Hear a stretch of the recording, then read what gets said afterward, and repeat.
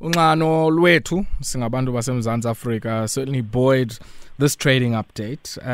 Yes, I understand it's off a low base, but a 55.8% rebound for tops at Spar liquor outlets over the last 18 weeks or so. Yes, we understand it coincided with the December surge when people, I guess, drink a considerable amount in South Africa. But nonetheless, I mean, certainly a rebound and a recovery. What is this going to mean for Spar going forward? And I guess in a very competitive food and liquor and grocery retail market.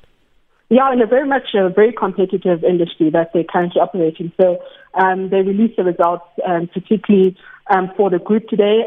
Total sales, particularly for Southern Africa, increased by 8.2%, which was abnormally driven, as indicated, by liquor sales at the top liquor stores where they do have sell liquor.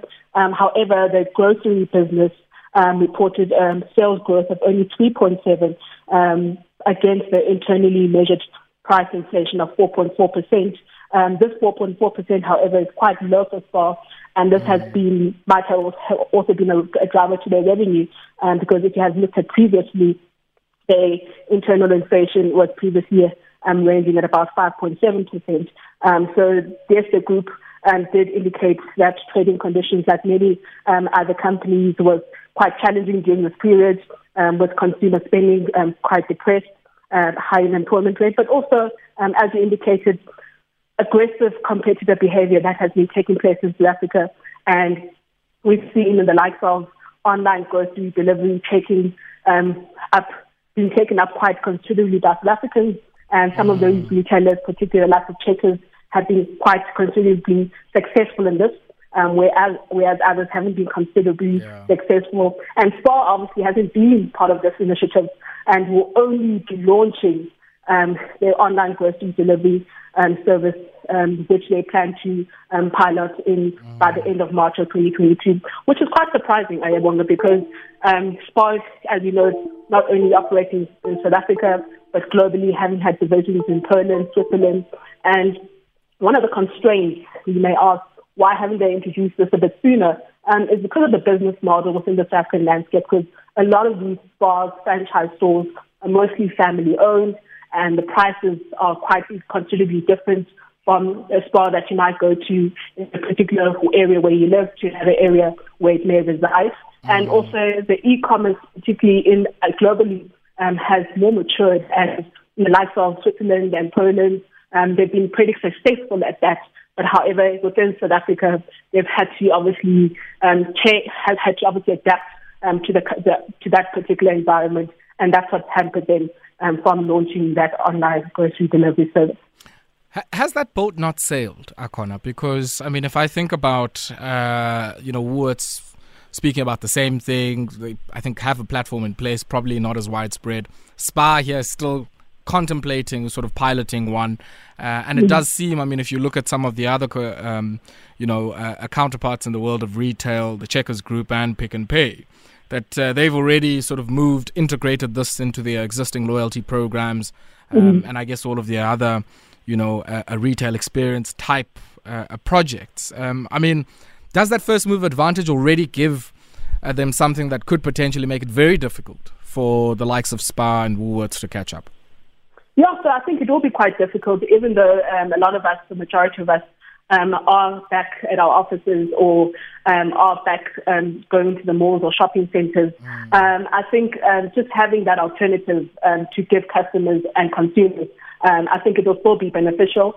Maybe not, they won't reap the rewards, whereas other, particularly Checkers or particularly ShopRite, who was obviously at the forefront of this, has been quite successful.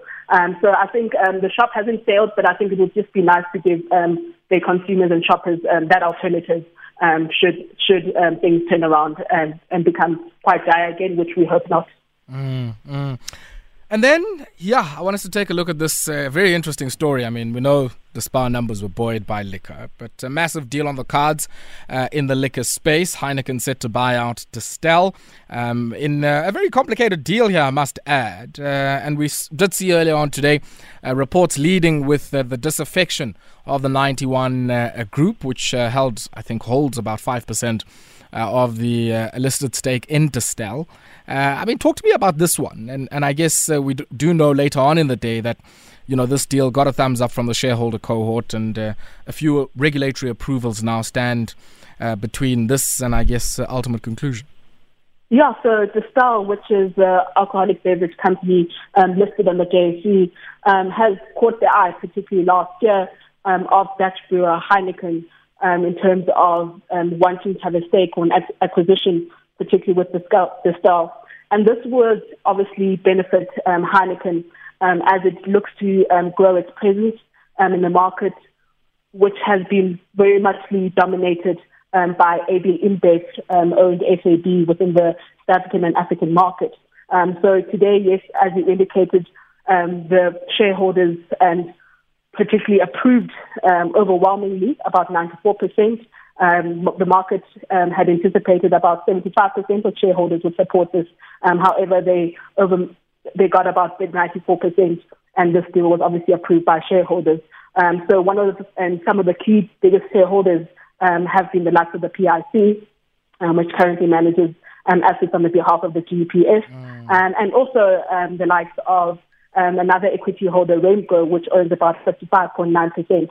So both these investors and big shareholders were in favor of this big deal. However, the likes of other shareholders who had a lesser equity holding within the company, such as 91, who voted against the deal, however, were not successful in their late push to launch for a sweetened or better offer, because it feels like shareholders who in the past 2 years, when Distell hasn't been issuing dividends, and this particularly will jeopardize or shareholders not receiving further dividends. So 91 obviously was against this, and other smaller shareholders. However, as you indicated, yes, it was approved by the shareholders. However, it does await the regulatory authorities, both in South Africa and globally, for this deal to go through. Let's talk about the substantive issues that 91 raises and their concerns. A big part, I guess, has to do with the valuation. Richard Rushton on the one hand says, this valuation has come in, at favorable multiple of the, what do they call it, 90-day weighted, you guys know it in the markets, weighted value of whatever. And then on the other end, you've got, I guess, 91 suggesting that, with the prospects that Distell would face, shifting consumer preferences in their local market and even in potentially global markets as well, that is favorable to their product mix, that, a lot of the embedded value in this is probably not captured in the share price. What do you make of that? And I guess 91 suggestion that effectively now, there's a fire sale of very valuable assets, but I guess at very, very overvalued terms. Yeah, so undervalued terms. So maybe let me just start with the current balance sheet, which is looking much healthier than it did 2 years ago. As I indicated, the company hasn't paid dividends in the last 2 years, having come under significant pressures with the lockdowns having impacted revenue and growth in terms of their sales. And this obviously has built in quite a big and a substantial balance sheet in terms of Distell. And one of the components which they are arguing is that shareholders who have been obviously waiting for such dividends and fruition to take place won't be benefiting from this deal, from future dividends that Distell will take place, that may take place. And then in terms of the share price, it does currently the Distell share price today ended just over 1.71%, having traded in the morning at about 172 rand. So the current share price in which Heineken has made an offer is twofold. It's the 165 rand a share for Distell's business, which obviously includes the cider, the spirits, and the wine brands such as Amarula, and then the 15 rand a share for some of Distell's international brands, which is a separate listing under a company called Capevin, which is majority owned by Rainbow. So it is arguing against in terms of that valuation with those two share prices of 165 and the 15 rand a share. They've obviously Heineken will be purchasing it for approximately 180, and 91 has indicated that this particular asset is worth more than what is currently being put at the table. And this was the CEO did indicate in terms of the communications when this particular price was put to them. It was one of the aspects the board looked at, but it wasn't the only aspect. What the most pressing of issues that may have helped this deal garner over and reach over the line was in terms of the growth aspects, the growth prospects, in terms of that the acquisition could afford Distell into newer markets and bigger markets, which will obviously afford it once it has been approved by all the regulatory industries. Yeah. So when we look at this one, I mean, Akona, a lot of people often speak about this sort of, when a merger like this happens, an entity is delisted, makes it very, very difficult for some of those who might want to stay on to be able to sell their shares. What do you make, I guess, of the assessment here that this deal hasn't come in at a considerable liquidity premium that at least would compensate investors for not being able to sell this off at their convenience, largely because it will be delisted? Yeah, so I think shareholders, particularly minority shareholders, will bear the brunt of this.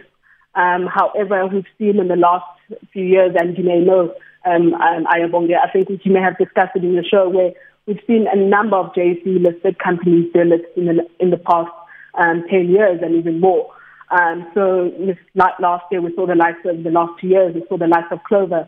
Yes, they're going through their own challenges, but we've seen opportunities, particularly for equity managers, become quite slim in terms of investing, be it pension fund assets or retail assets, becoming quite slim. So finding value and also concentration is becoming very much a challenge, where like the likes of Naspers and Prosus continue to make up a considerably big amount on the JSE board.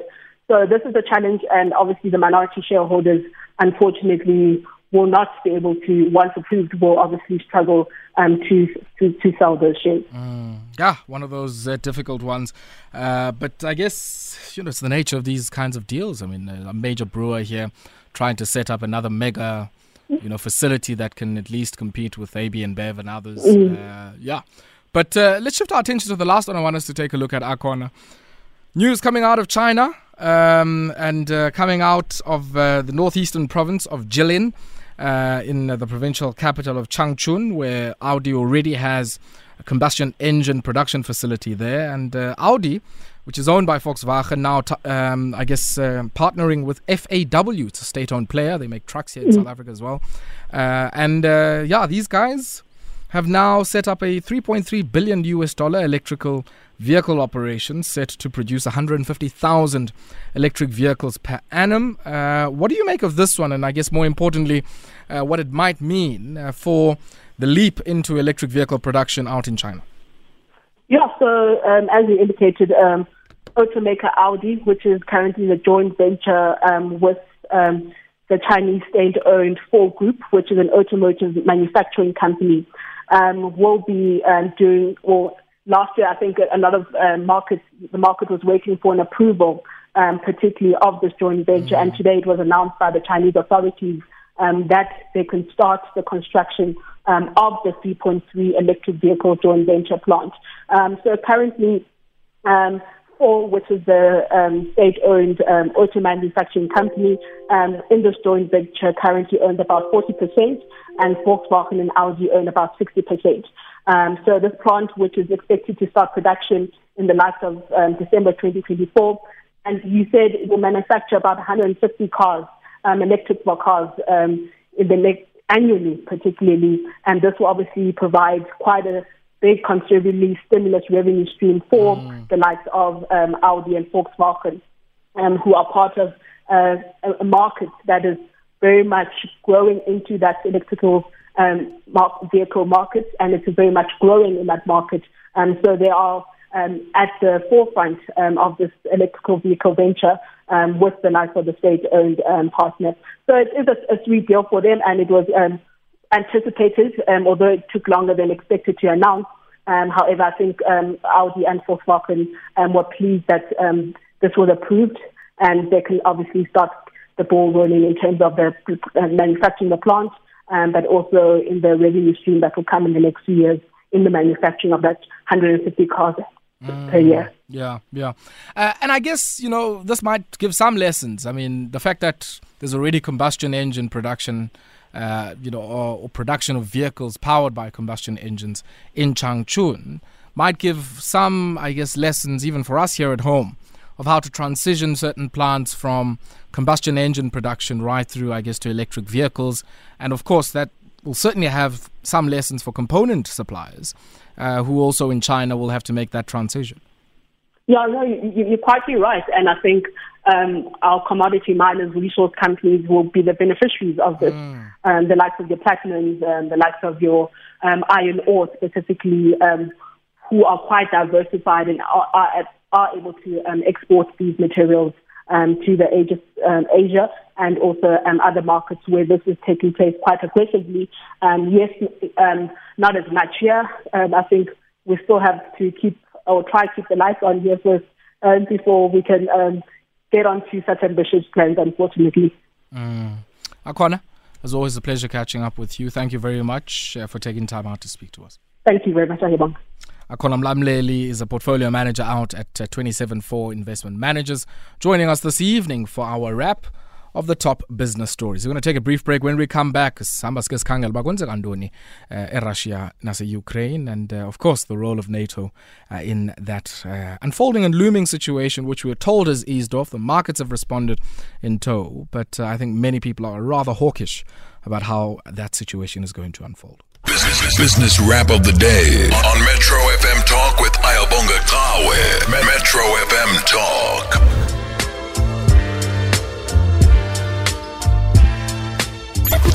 Call Ayabonga on Metro FM Talk 08